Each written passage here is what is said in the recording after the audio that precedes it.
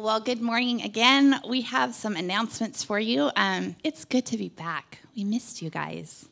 I did not hate the sun in Arizona. It was like 80 degrees, you guys. Yes, we were in Oregon at the beach in the wind and the waves. But then after that, because Jason would have that Sunday off, we went to Arizona to kind of process and to do some strategic planning. So we were working in the sunshine, and oh my goodness, I'm ready to move. No, I'm not, because unless you're all coming with us, then we could totally do that. But it is just good to be back. Announcements that I have for things that are coming up. Some of them are in the far away, some of them are in the real close. But Ignite is happening, and that is Brookview's family meeting. It is our chance to get together and just kind of share the story of God among us, and to talk about what's going on around the church. And so we invite you to come to that on February 25th. There it is, 6 to 8 p.m., and we'll just talk more about that as we get closer to. But I know that some of you guys are planners, and we want all of you who call this your church home to be able to come. And even if it isn't your church home and you're just checking us out, this is a really good way. It's kind of a peek behind the curtain to see what we're about and just kind of get to know people in a different setting other than rows. That is a look into the future of what we're going to be doing at Ignite. You will not be in rows, because, we were walking in Arizona and talking and planning and brainstorming. So there it is. It's going to get real crazy. Come on down. February 25th, mark your calendar. And then some of you heard at the last Ignite, we talked about the reality that I would love to take families on a family trip to Ecuador. And this is really focusing on middle school, high school families. Now, if you have younger children than that, but you also have a middle schooler or high schooler, the trip is open to your entire family. But the idea and the heart behind that is that we would be able to serve God together as families. And not only that, but to engage in spiritual conversations and dialogues about God together. And I know sometimes that can be really hard to find context as parents for that to happen. And so we get to hop on a plane, go 1,000 miles away, have someone like me or even someone in the Ecuador field down there lead us in what is God doing among us, and being able to talk about that and process that together. And part of my dream for this really was rooted in the idea that so often people go on these trips, like high schoolers will all go together, and they come back and their parents are like, "How was it?" And they're like, "Good, you'd never get it." And I don't think our kids need one more thing in their lives that we don't get. And so I'd love us to be able to go together, and for parents to get to know each other, to be a village together as we serve the village that's there in Ecuador. And so we're going to have an interest meeting about that. 2 different dates. One will be Friday night. They're the same meeting. You don't need to come to both. I just want as many people to have the opportunity and the option to be able to come into here. If you don't have children, but you're like, I would love to invest in kids in that way, in families at Brookview, to serve alongside of them, we would just want you to come. It is open to everyone, but I want you to know that the focus really is on students and parents working together. But I'd love generational whatever. I can't think of the word, so I'm going to move on to the other date, which is Friday and then Sunday, February 18th. And depending on how many people are planning to come, we'll just set the location for that. I love meeting in a home because it feels more hospitable and warm, but we might need to be here at the church too, which can be warm, I know. But okay, so there's that. The way that you sign up for it is by texting the word trip to the number behind me. You can also write it out on your Connect card that's there. If you're watching at home online, you can also fill out the online communication card and indicate that as well. The very last thing that I have is an email that came in yesterday from the family resource advocate at Cedar Way Elementary. And I could paraphrase what she said, but I'm feeling a bit brain dead, so I'm just going to read it. And this is from Boleyn. She says, "I have a big ask for you. At Cedar Way, we have a family of 3 children and a single mom living in a one-bedroom basement. That bedroom is occupied by the uncle of the students, and the mom and children are sharing a queen bed in a big kitchen dining living room. If you come across somebody donating a bunk bed, there's no space for single beds, and a dresser, that would be amazingly helpful for this family. The uncle works in construction and has a truck so that we can use that for pickup. Thank you for all of your support, always. So I don't know what I'm asking for. Outside of, I feel like all of us have our eyes open. Maybe you're part of those Buy Nothing groups and you've seen something like that. I don't know how God would provide for this need. I'm just throwing it out there and saying I have a feeling that God knows more than I do what this might be, and I've watched him do that kind of stuff before. So how do you get in touch with me? Email the Brookview Church, Briar, whatever it is, go to the website. It's on there. If you have my personal email, you can also email me. You can also text me if you know my number, or you can text the Brookview number. So there's lots of different ways. There's no burden, but I'm just throwing that out there. That is a need, and we'd love to see if we could jump on that and just bless their socks off in some way. So there it is. I mentioned the Connect cards. I mentioned the online communication card for those of you that are watching at home, and that's it.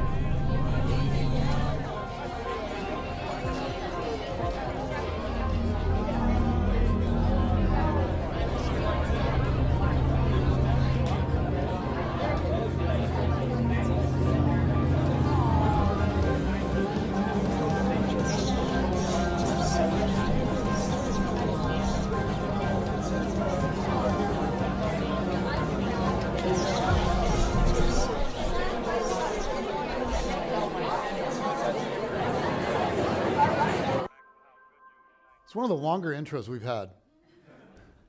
And Bryce was not prepared for that. If you were here last week, I think he just went, and they're like, oh, shut it off. You guys, man, we missed you. We were walking in the 78-degree weather during church, taking it all in, and we got way more out of it than any of you did, because Bryce is awesome.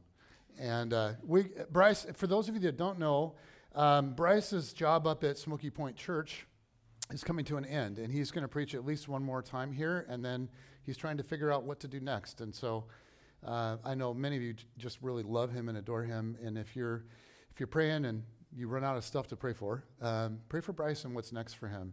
It's been an amazing thing to have him come here over the years so many different times, and he feels kind of like family to us.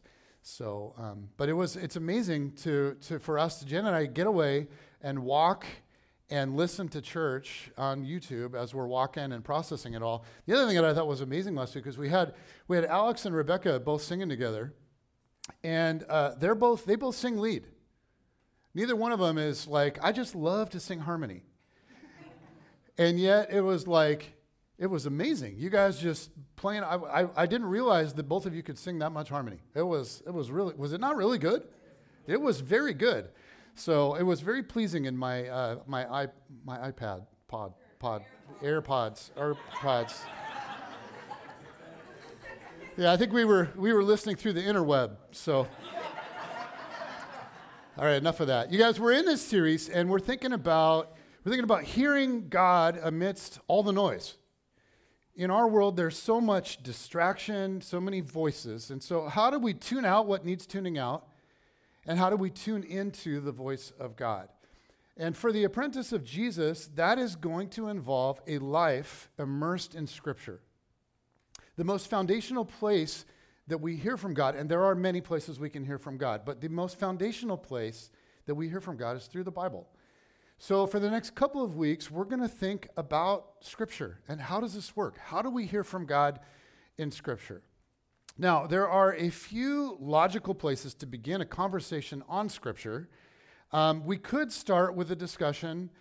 We could start a discussion with all the questions and problems that late modern Western people have with the Bible. I mean, the Bible raises a lot of issues. Have any of you guys read it? It is full of weird stuff. You know, like, why does Ruth sleep at Boaz's feet? What's going on there? How does Jacob not realize that it's the wrong sister on his wedding night? Have you read that one? He sleeps with Leah, not Rachel. Whoops. How did that happen, right? It contains all kinds of cringeworthy stuff, right? From polygamy to sexual assault to all kinds of holy war. It's filled with the miraculous, which is hard for skeptical people. And it was written within a context of sheer brutality. That's the ancient world. And that brutality can be felt within its pages. So I think we're experiencing a generation-wide breakdown of faith in the Bible. And you're like, yes. I mean, look at our culture. But I don't primarily mean outside the church, in secular culture. I mean inside the church, not our church, but all churches. I mean, many people now see the Bible as more of an obstacle to faith than an aid to it. And I know many followers of Jesus who are deeply drawn to Jesus, and they will say, I love Jesus, and they're compelled by his vision and his vision of God's love and the kingdom, compelled by his teachings and his life and all that his sacrifice, his kindness. In other words, Jesus is deeply compelling, but for them, the Bible, not so much. For them, the Bible is more of an obstacle to faith than an aid to it. And you guys, I think this is quite a bit of a shift in the last couple of decades. Because I remember what it was like in the early 90s, like when I first came to Christ. In many churches, the Bible was virtually unquestioned. Like if you're a boomer or an Xer and you grew up in the church, try to remember what the culture was like around the Bible in the church you grew up in.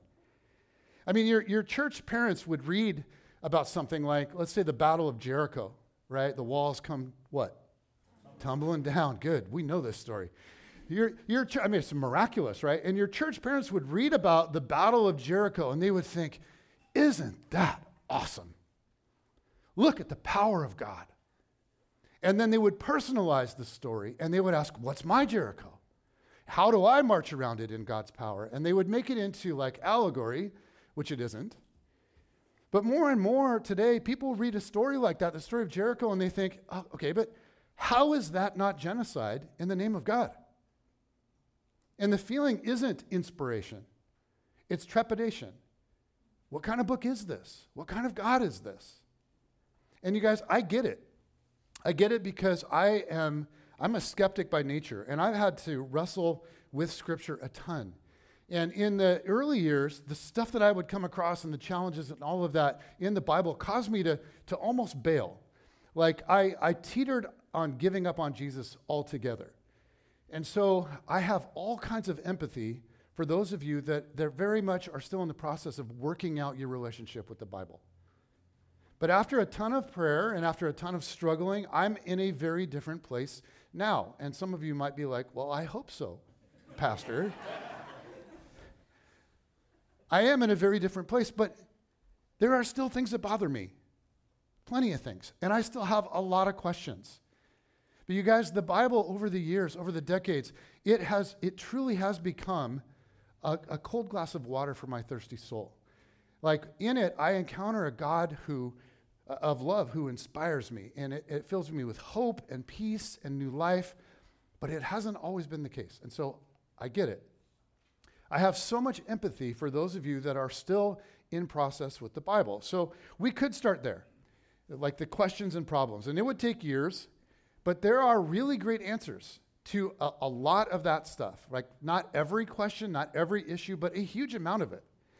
But that approach would start us off with a heart posture where we're the judge and the jury, and we put the Bible on trial, and we examine the evidence to see if it's guilty or innocent. And while some of you really do need to go through that process, like you really do. You can't just decide to be a follower of Jesus and not go through that process on some level. So you need to do that. But here's the thing. It isn't really the right heart posture of an apprentice of Jesus toward the Bible.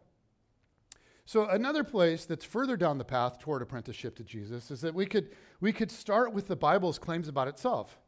I mean, there's a lot in Scripture about Scripture. But if you're somebody who doesn't already trust the Bible, then that's a non-starter because it's circular reasoning. Like we don't trust the Bible as Scripture simply because it claims to be Scripture any more than we would trust the Quran or the Book of Mormon because they claim, although in their own way, to be a kind of Scripture. Also, if we really have come to trust the Bible, that approach, it still keeps us in a heart posture that I don't think is quite right, where we stand at arm's length from the Bible and we just evaluate it. We study it, assess it, arm ourselves with a defense of it. We turn the world into us and them, right? There's us who believe in the Bible and them who don't, and we're going to defeat them with the power of our arguments. That posture doesn't lead to renewal or transformation. And many of us have encountered people who know the Bible. You ever encountered somebody who really knows the Bible and they can quote it and they know like the back of their hand and they have solid theology and they can use big words like propitiation but they've not become kind, loving, joyful, at peace people that look like Jesus. So I think it's better to start off our conversation from another place, not with all the questions or problems that people have with the Bible, and not even with the Bible and what it says about itself. Instead, as followers of Jesus, as apprentices of Jesus, what if we start our conversation with the Bible with Jesus? I mean, after all, Jesus was a rabbi, which means what? Teacher. And what did Jesus teach? He taught the Jewish scriptures. He taught the Bible of his day, right? What we now call the Old Testament. Jesus taught, interpreted, and applied the scriptures. And here's the other thing. He took issue with other people's interpretations and applications of the scripture all the time. Like his mind and imagination were saturated by Scripture and its story. His vision of life in the kingdom of God and his identity itself was all based on the Scriptures. Like his reverence and respect for the Scriptures was off the charts. He said things like, the Scripture cannot be broken. In another spot, he was referencing one of the verses from the Psalms. And Jesus said, David himself, speaking by the Holy Spirit, declared. And then, boom, Jesus quoted from one of the Psalms, quoted David. To Jesus, David's writings were inspired by the Holy Spirit. He then quoted from the Old Testament book of Deuteronomy when Satan himself was testing Jesus. Jesus said, it is written, and he quoted from the Old Testament book of Deuteronomy, man shall not live by bread alone, but by every word that comes from the mouth of God.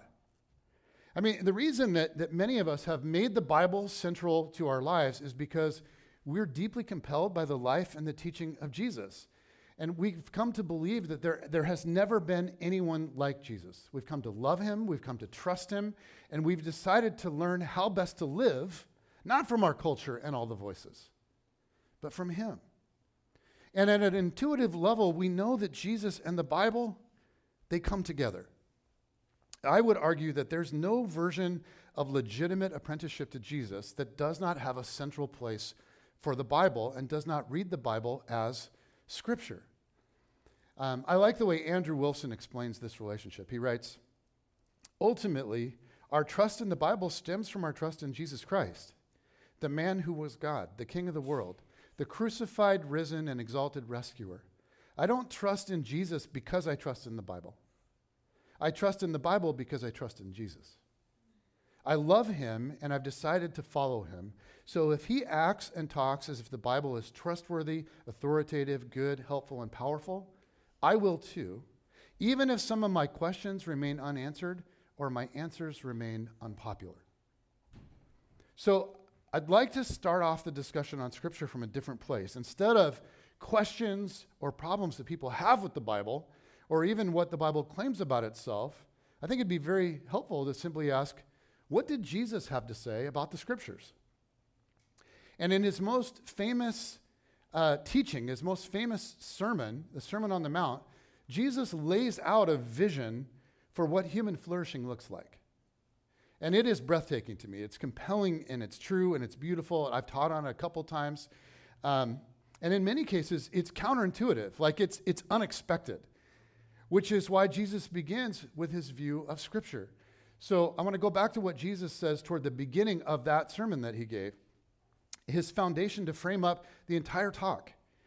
He says, "Do not think that I have come to abolish the law or the prophets. I have not come to abolish them, but to fulfill them."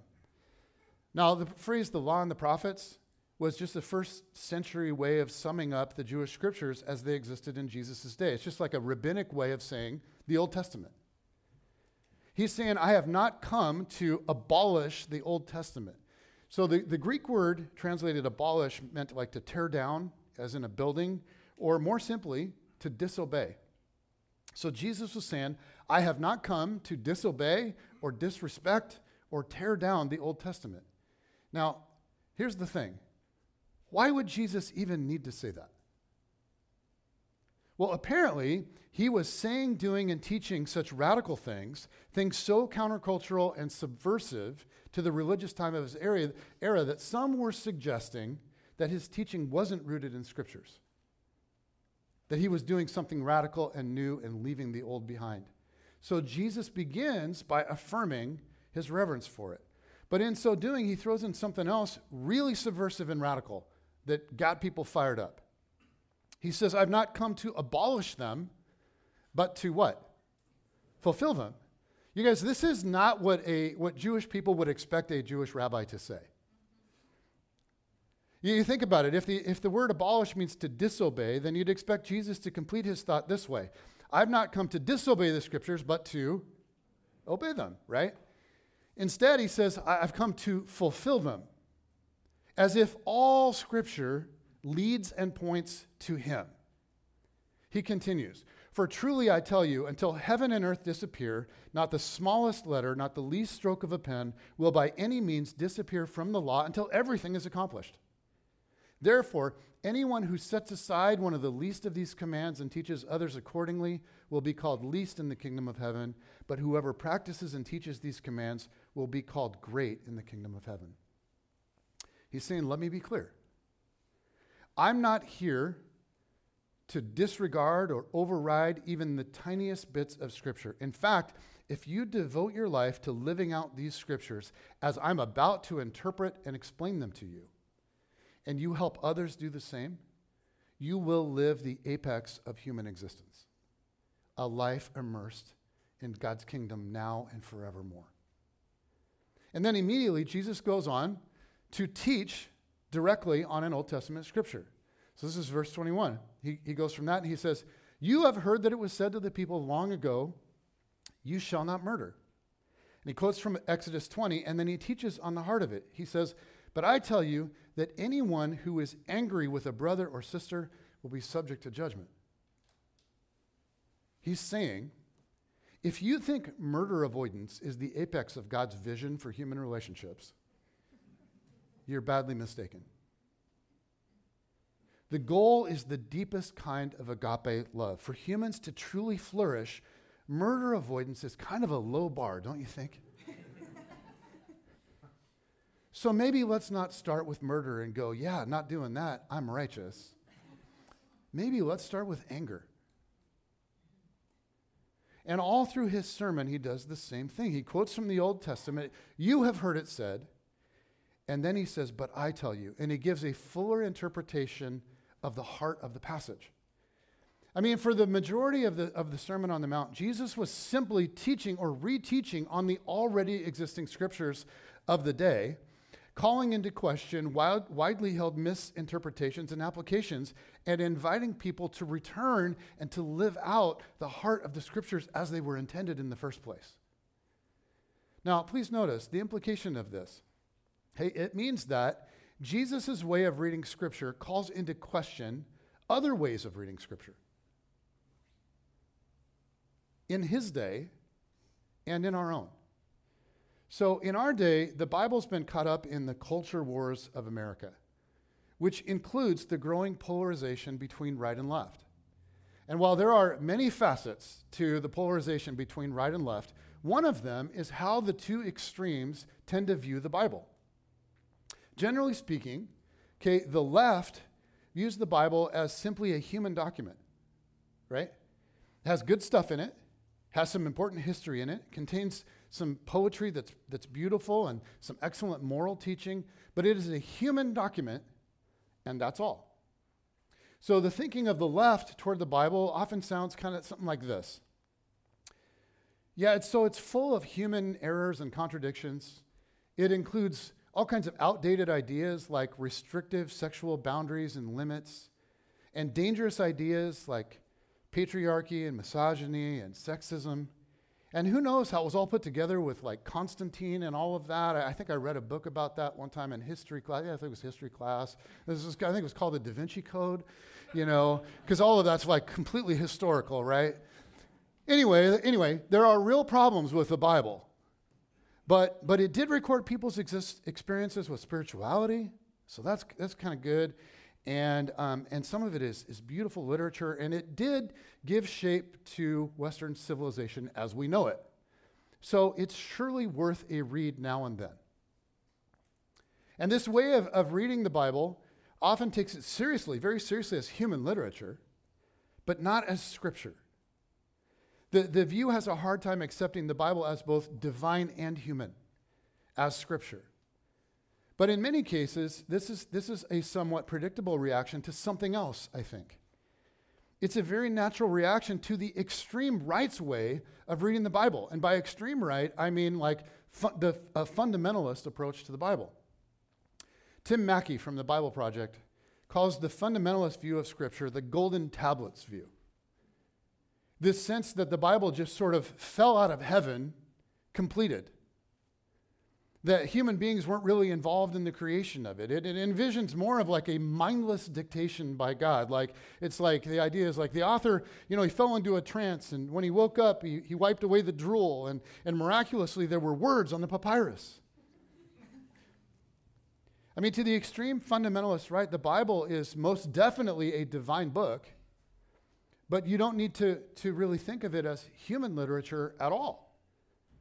And along with this view comes stuff like it's super easy to understand.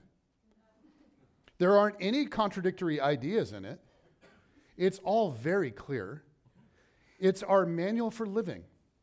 So for any issue that you will ever face in your life, you can go to the Bible for a clear answer on what to do next. It's an answer book for any life question. And so a common fundamentalist mantra about Scripture, and if you grew up in the South or just really conservative area, it goes like this. The Bible says it, I believe it, and that settles it. Which conveniently leaves out one kind of significant step. The Bible says it, then we have to interpret it, which can be tricky, as it turns out.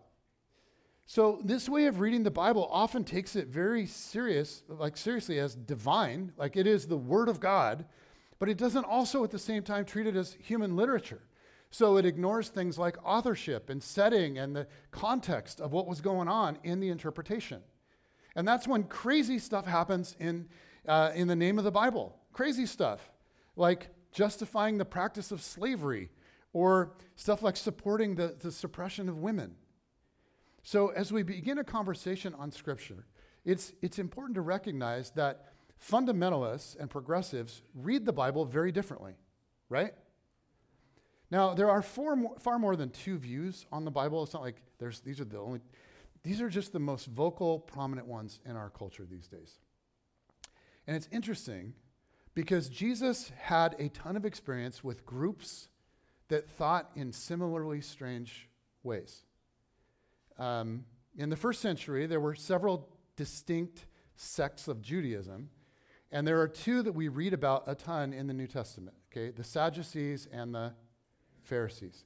Now, the Sadducees, they actually had a ton in common with the progressives of today. The Sadducees were a small group of well-educated upper-class elites. They operated mostly in the urban centers of Jerusalem. They worked hand in hand with the Roman Empire. They were educated, powerful, and wealthy. And they were extremely influential at political and economic levels and even in the realm of education. They were Jews, but they didn't take the scriptures very seriously at all. They believed in God, theoretically, but they were skeptics about anything supernatural. They didn't believe in angels, demons, resurrection. They didn't believe prayer could actually have any real effect on what goes on in the world. They preferred the Greco-Roman vision of the good life to that of Scripture. So what I want to do is just take a quick look at an interaction between Jesus and the Sadducees. And this is them coming at him with an attack on the supernatural, the idea of the supernatural, an attack specifically on the idea of resurrection. So this is Mark chapter 12, starting in verse 18. It says, "Then the Sadducees, who say there is no resurrection," just theoretically the whole idea of it, came to him with a question. "Teacher," they said, "Moses wrote for us," okay, so in the Old Testament, "that if a man's brother dies and leaves a wife but no children, the man must marry a widow and raise up offspring for his brother." Now, this all sounds weird. You're like, where is this going? That is a hard right turn. That sounds weird to us, and this whole thing would take a ton of explanation. But this was a form of social justice in the ancient world where nobody took care of anybody else. And it was intended to protect women and to protect children, to provide for them and to care for them. It was stunningly ahead of its time within its original context. But all of this is a setup to critique the teaching and vision of Jesus. Okay, so that's coming.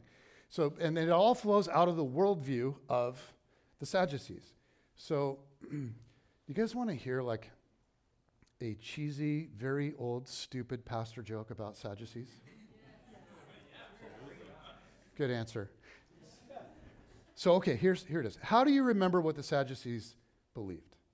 Well, the Sadducees didn't believe in anything supernatural, prayer, angels, miracles, resurrection. That's why they were sad, you see? Let's go. Come on. I did not come up with that. Keep your rotten fruit tucked away. Okay. So the Sadducees, they come at Jesus with an argument against the supernatural, and it's based on this. This is the whole setup. And it's against bodily resurrection. If a man's brother dies and leaves a wife but no children, the man must marry the widow and raise up offspring for his brother. They go on. Jesus is like, yeah. It says, now there were 7 brothers, and what comes next is the mother of all hypotheticals. Now there were 7 brothers. The first one married and died without leaving any children. The second one married the widow, but he also died, leaving no child. It was the same with the third. In fact, none of the 7 left any children. Last of all, the woman died too. At the resurrection, Jesus, whose wife will she be, since the 7 were married to her? They're like, gotcha, Jesus. Didn't think of that, did you? You know, boom, and it's just like mic drop, right? But notice the contempt and the arrogance in their heart posture, both toward Jesus and toward the Scriptures. Jesus replied, "Are you not in error because you do not know the Scriptures or the power of God?" He's like, you guys don't have a clue. When the dead rise, they will neither marry nor be given in marriage. They will be like the angels in heaven, the angels you don't believe in. Now about the dead rising, have you not read in the book of Moses in the account of the burning bush how God said to him, "I am the God of Abraham, the God of Isaac, and the God of Jacob. He is not the God of the dead, but the God of the living. You are badly mistaken." He's like, you guys have no idea what God is capable of doing. And in your arrogance, you're spewing ignorance. You don't understand the power of God in the heavenly realms or on earth, and so sadly, you're missing out on the amazing things that God is up to all around you in your midst. So that's the Sadducees, who in many ways parallel the progressives of our day. Okay, but then there's the other group, right? The Pharisees. And these guys get more press, and they get more of a bad rap. Most of us are more familiar with these guys, who in many ways share similarities with modern-day fundamentalists. So the Pharisees were a Jewish movement that came mostly from the rural areas. They were from small-town, conservative, heartland kinds of places, and they were all about the Scripture. They read it, and they memorized it, and they recited it, and they made their kids read and memorize and recite it, and they would spend hours on Scripture every single Sabbath at the synagogue, reading it, discussing it, debating it, memorizing it. They were devoted to it, and they'd get up early in the morning to study it. But their interpretations of it were often off, right? They were legalistic. They focused on outward behavior to the neglect of what's going on inside the heart.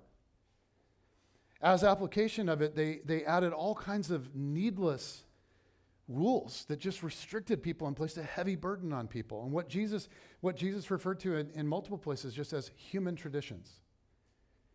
So let's drop in on Jesus' conversation with the Pharisees in John 5. He says, "You study the Scriptures diligently because you think that in them you have eternal life. These are the Scriptures that testify about me, yet you refuse to come to me to have life." He's like, you guys are missing the whole freaking point. You diligently study the Scriptures, which are all about me, and yet here I am, and you don't see me at all. If you truly understood the Scriptures, you who are burdened by religion and rules could come to me, and I would give you rest. He goes on, "I do not accept glory from human beings, but I know you. I know that you do not have the love of God in your hearts." He's like, don't you see? Your heart posture toward the Scriptures, toward all of it, is way off. Yes, you know the Bible, but you don't live the Bible. You know it and you quote it, but it isn't forming you into a person characterized by self-giving love. Jesus goes on. He says, "I have come in my Father's name, and you do not accept me. But if someone else comes in his own name, you'll accept him. How can you believe, since you accept glory from one another, but do not seek the glory that comes from the only God? But do not think I will accuse you before the Father. Your accuser is Moses." Okay, that's code for the Old Testament Scriptures, especially the first 5 books, "on whom your hopes are set. If you believed Moses, if you actually believed in the Scriptures, you'd believe in me, for he wrote about me." In other words, you're devoted to knowing the Scriptures, but you don't understand them. If you understood them, you'd recognize who I am and respond to me. And then the Father and the Spirit would fill you with life. You study the Scriptures, but you don't understand them, and you're missing the whole point. This is Jesus' words to the most devoted religious people of his day, the Pharisees. And Jesus said to them what I think so many need to hear today. You are devoted to knowing the Scriptures, which is great, but for all the wrong reasons. The goal is to let Scripture form you, to let it seep into your soul and make you more loving and wise and kind and gracious and strong and so on. The Scriptures are an invitation into the kingdom of God, into the participation of the kingdom of God both now and forevermore. But if you approach them with the wrong frame of mind, you'll miss it. And so in both cases, with the Sadducees and with the Pharisees, okay, with the progressives and the fundamentalists of his day, Jesus is deeply concerned about their heart posture toward Scripture. I want to just look at one more passage written by a former Pharisee named Paul, a man who left all the legalism behind because of his newfound love for Jesus. And this is a word from Paul to his young protege named Timothy. It happens to be the second letter that we have on record from Paul to Timothy, so it's called, good job, you guys, 2 Timothy. Okay, here we go. Here's what Paul writes about Scripture to his young protege. "But as for you, Timothy, continue in what you have learned and have become convinced of, because you know those from whom you learned it. You know how beautiful their lives were and are. You saw that they lived this, and you saw what a life saturated by Scripture looks like. Because you know those from whom you learned it, and how from infancy you have known the Holy Scriptures." In other words, you were immersed in this from birth because of people around you. What a rich heritage, I would say, 'cause I didn't grow up that way, but what a rich heritage some of you also have. And how from infancy you have known the Holy Scriptures, which are able to make you wise for salvation through faith in Christ Jesus. He's saying, Timothy, whatever you do, draw near to Jesus by filling your mind, heart, and soul with Scripture. It will make you skillful in navigating all the different complexities of life. And then comes an iconic statement from Paul about the nature of Scripture. He says, all Scripture is God-breathed and is useful for teaching, rebuking, correcting, and training in righteousness. Paul says all Scripture is God-breathed, meaning it is inspired by God. Most literally, the Greek word means breathed out by God. The idea is that all Scripture is both human and divine. It's guided by God's Spirit, yet it comes through a human author with a personality. We're going to talk a lot more about this next week. It comes through a human author with a personality in a certain time and context and culture facing certain issues. We have to think about what those are. And then Paul lays out what Scripture is intended to do. He gives a kind of 4-word description that I think is just so rich and deep. This is what Scripture can do in somebody's life. He says it's for teaching, to reveal to us the whole new possibility of life in God's kingdom on earth through wholeness in Jesus. Second, rebuking, to reveal to us any of the ways that we're currently living that are out of alignment with that wholeness in Jesus. We need that. Third, correcting, which means to bring back into alignment. Scripture brings us back into alignment with the wholeness of Jesus. And then fourth, training. And this is a well-known Greek word in Jesus' day, and it referred to the overall process of growth like in a Greco-Roman child. So from infancy to childhood to adulthood into maturity. So a parent or a tutor, if people were wealthy that have a tutor, would nurture the child toward adulthood. And through a beautiful combination of things like education and discipline and wisdom and structure, this child would become mature.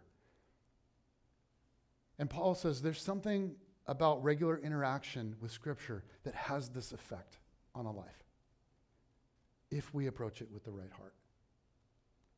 It's like a kind, loving, skillful parent or teacher or coach. It cultivates and it matures our soul into wholeness in Jesus. So all 4 of these things are moving us toward a particular end. Verse 17, it's so that the servant of God may be thoroughly equipped for every good work. I mean, the goal is to embody the epitome of everything that a human being can become. So if we hear what Jesus is saying and what Paul is echoing, Scripture has the capacity to do extraordinary things in us. However, for Scripture to lead us to human flourishing, we must approach it with the right heart posture. And this is where it gets tough, because, you guys, this heart posture does not come naturally to us. It's something that we're rarely taught in school or by our parents or our culture. And for most of us, it is a completely foreign way of interacting. It's radically different it's a radically different way of reading and experiencing things. We could summarize the shift this way. It's a shift from informational to formational. And we live in the information age, right? Information is a powerful commodity. Whoever has the best information has the best life, or the most power, right? Whoever has the best information about money, about the economy, about politics, about diet and exercise, whoever has the best information about deals on travel, okay, about whatever. Like they're in the best position to control their life and to get the outcome that they want.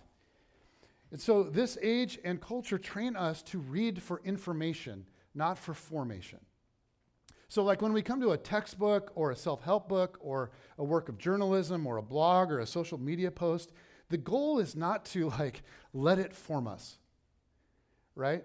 The goal of informational reading is to master the content, to understand it so that we can bring it under our control and use it as much as possible. Whereas the goal of formational reading is to actually be reshaped, to allow the content to change us and form us, to take the content into our heart and into our mind and into our body to become new and different from inside out. For Scripture to have the effect that God intends, Jesus bids us to shift from informational to formational. Now, the goal of informational reading is to cover as much ground as fast as possible to get the data we need, right? And some of you are very skilled at this. I'm not, I'm slow. Some of you are very skilled at this. Now, informational reading is not bad, okay? It's not evil. Informational reading is necessary a lot of the time. I do it often as a part of my role as a pastor. It's not evil or bad. There's a time and place for it, even with the Bible. There's a time and place to just know what does the Bible say and how does this work. It's okay to know stuff. But if that's all that we ever do, if that's the only way that we approach the Bible, we will miss out on the power of Scripture to form us. So the basis of new life in the kingdom is inner yieldedness to Jesus, right? And that yieldedness becomes part of how I then approach Scripture.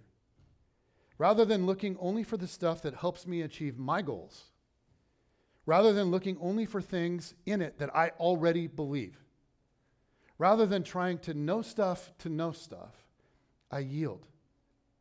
If I yield, I'm open to whatever God has to say to me, and now Scripture can form me into something new. Now, this is not an easy posture to take. It's not an easy posture to take with Jesus, and it's really not an easy posture to take with Scripture.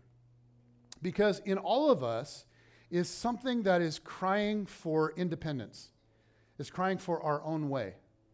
I don't care what your personality type is. I don't care what you are, if you're an IFMJQR or whatever.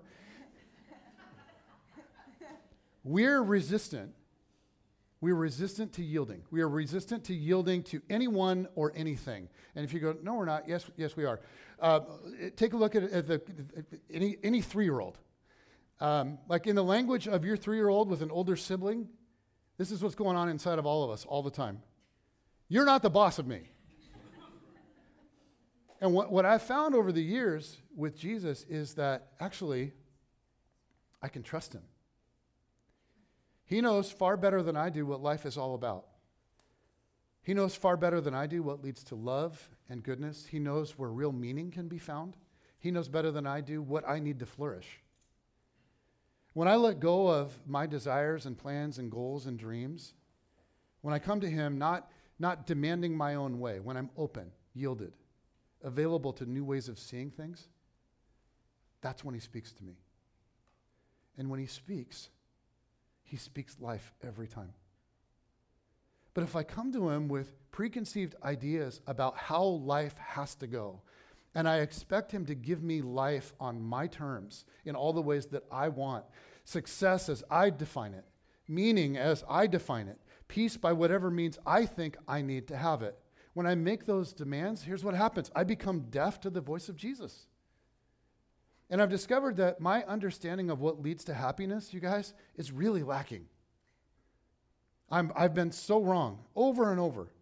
I've been so sure about what the good life looks like. And not surprisingly, it's looked a whole lot like what culture tells me it's supposed to look like. Wealth, comfort, success, freedom, meaning independence, meaning not needing anyone or anything, meaning no accountability, meaning not being obligated to anyone or anything, freedom to do whatever the heck I want, whenever the heck I want. That's the good life. But over time, you guys, my vision of the good life has been molded by Jesus. And it's continuing to expand. And I have a long ways to go, but I'm learning. Jesus proclaimed an upside down kingdom, right? The last will be the least will be the weak will be, the fools will become wise. The only way to the deepest life is an upside down way. It's opposite of what our world tells us. Jesus says to take up your cross and die to yourself. And I used to visualize that as like, crap, that's really what the Christian life's all about.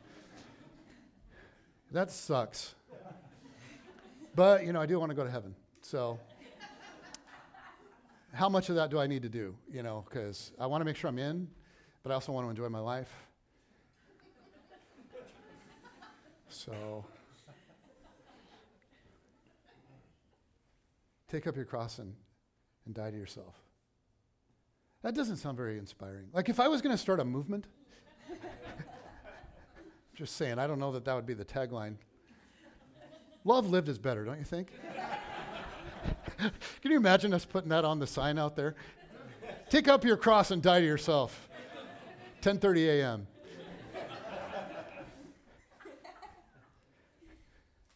So I used to view that as like, man, that's hard, and Jesus is hardcore, and God's demanding an awful lot of me. What I didn't realize is that is the only way to freedom in life. And Jesus knew it. He knew it. And he's like, I'm not going to sugarcoat it for you. You want to be fulfilled. You want meaning. You want purpose. You want love. You want relationships that flourish. You want a life that becomes all that a human life can become. This is the only way. But I used to visualize, and this is part of what made it such a turnoff for me. I used to visualize that whole experience like this desperate grasping, right? Like white knuckle, flex all my muscles kind of clinging, this sort of grit my teeth and just be like, deny yourself. Turns out that doesn't actually work very well. Have you tried that? Like in the moment of temptation, or in a moment of anger, or a moment of decision, or in a moment of weakness or whatever. For me, it's just like this screaming like, do the right thing, Jason, deny yourself. But more and more, I'm learning that it really isn't this. Actually, it's this. Right? It's open hands. It is a spirit of yieldedness to Jesus. It's just this place of coming and saying, okay, Jesus, here I am. Have your way. And that's the posture that is required to really hear God in Scripture. Here I am, Father. Have your way. Whatever you have to say, wherever you want to lead, I'm open. I trust you. I yield to you. Speak, Lord. Your servant is listening. The more I approach Scripture with this heart posture, the more I hear God speaking to me. And the more I find freedom and life and joy and strength and all the rest of it. And the reason that I'm passionate enough about this to be a pastor and teach it, just so you guys know, I could do other stuff. I could be good at other stuff. The reason that I'm passionate about this is over the last couple decades, but especially over the last few months and few years, I've walked through so much. And many of you have. Many of you are. You're walking through so much, whether it's uncertainty or just struggle. And here's what I've discovered. Jesus has carried me. Jesus has steadied me and given me peace. And the primary way that comes to me is through Scripture. Now, there's also been a lot of other stuff, community and prayer and friendship, and there's been worship and music and art and all kinds of stuff. And I've heard God in prayer and in the words of a friend or in the words of my very wise and beautiful spouse. I've in nature and more. But the primary place that he speaks to me has continually been through Scripture. Time alone, studying or reading or journaling. Sometimes just meditating on Scripture, just mulling it over in my mind. For me, watching Bible Project videos or hearing Scripture in worship music, right? Letting a catchy tune help me contemplate it more deeply. Allowing it to seep down into my heart and into my soul. Listening to sermons, other people's preaching. There's really good guys out there besides me and women. Just podcasts. When a gifted teacher explains it, it's super helpful. Reading books that unpack it or help me see it in a different way, discussing it inside of life groups or ID groups, and on and on. My engagement with Scripture has come in many, many different forms, but it remains the primary way that God speaks to me. So I wrote out a little prayer to Jesus about my relationship with Scripture, and if any of you are in a place where you want to hear God speak to you, and you want to have a posture of yieldedness, not only to Jesus, but also to the Scripture Jesus loved, then I would just invite you to pray this along with me. And as the musicians make their way up, I just want to invite you guys to internalize this and allow maybe allow your body to mirror your heart. So I just want to invite you guys to stand and extend open hands, just as a way to align your body posture with a heart posture of openness. So you can stand, eyes closed, head bowed, hands open. And as I share my heart toward Scripture in this prayer, if this reflects your heart as well, then at the end of it, you can say amen with me. But Jesus, thank you for giving me so much grace. I've wrestled with the Bible since I first started seeking you. It's not come easy to me. There's so much I struggle to understand, but I believe you want to speak to me through it. And you have many times. There have been times I've needed you to speak, and your word has come to life for me and given me hope or courage or clarity or helped me deal with sin in my life in a way that's led to healing and flourishing. But it's also confusing and hard, and sometimes I don't feel much at all. So when I encounter stuff that seems weird or confusing or even upsetting, help me to continue to trust you in it. Help me approach it with an open heart. Over the years, as I've kept at it, you've brought so much of it to life for me. Jesus, please continue to bring more and more of it to life. Help me to establish rhythms in my life that enable me to encounter Scripture in a regular way. As I listen to worship music based on Scripture, as I listen to sermons, as I read it and journal, as I read it in groups and discuss it with them, as I watch Bible Project videos or whatever resources you make available to me, Jesus, would you make it come alive for me? And as a result, would you fill me with the life of the Holy Spirit? Use it to form me into a person of love and joy and peace and courage. And everyone who agreed with this prayer said,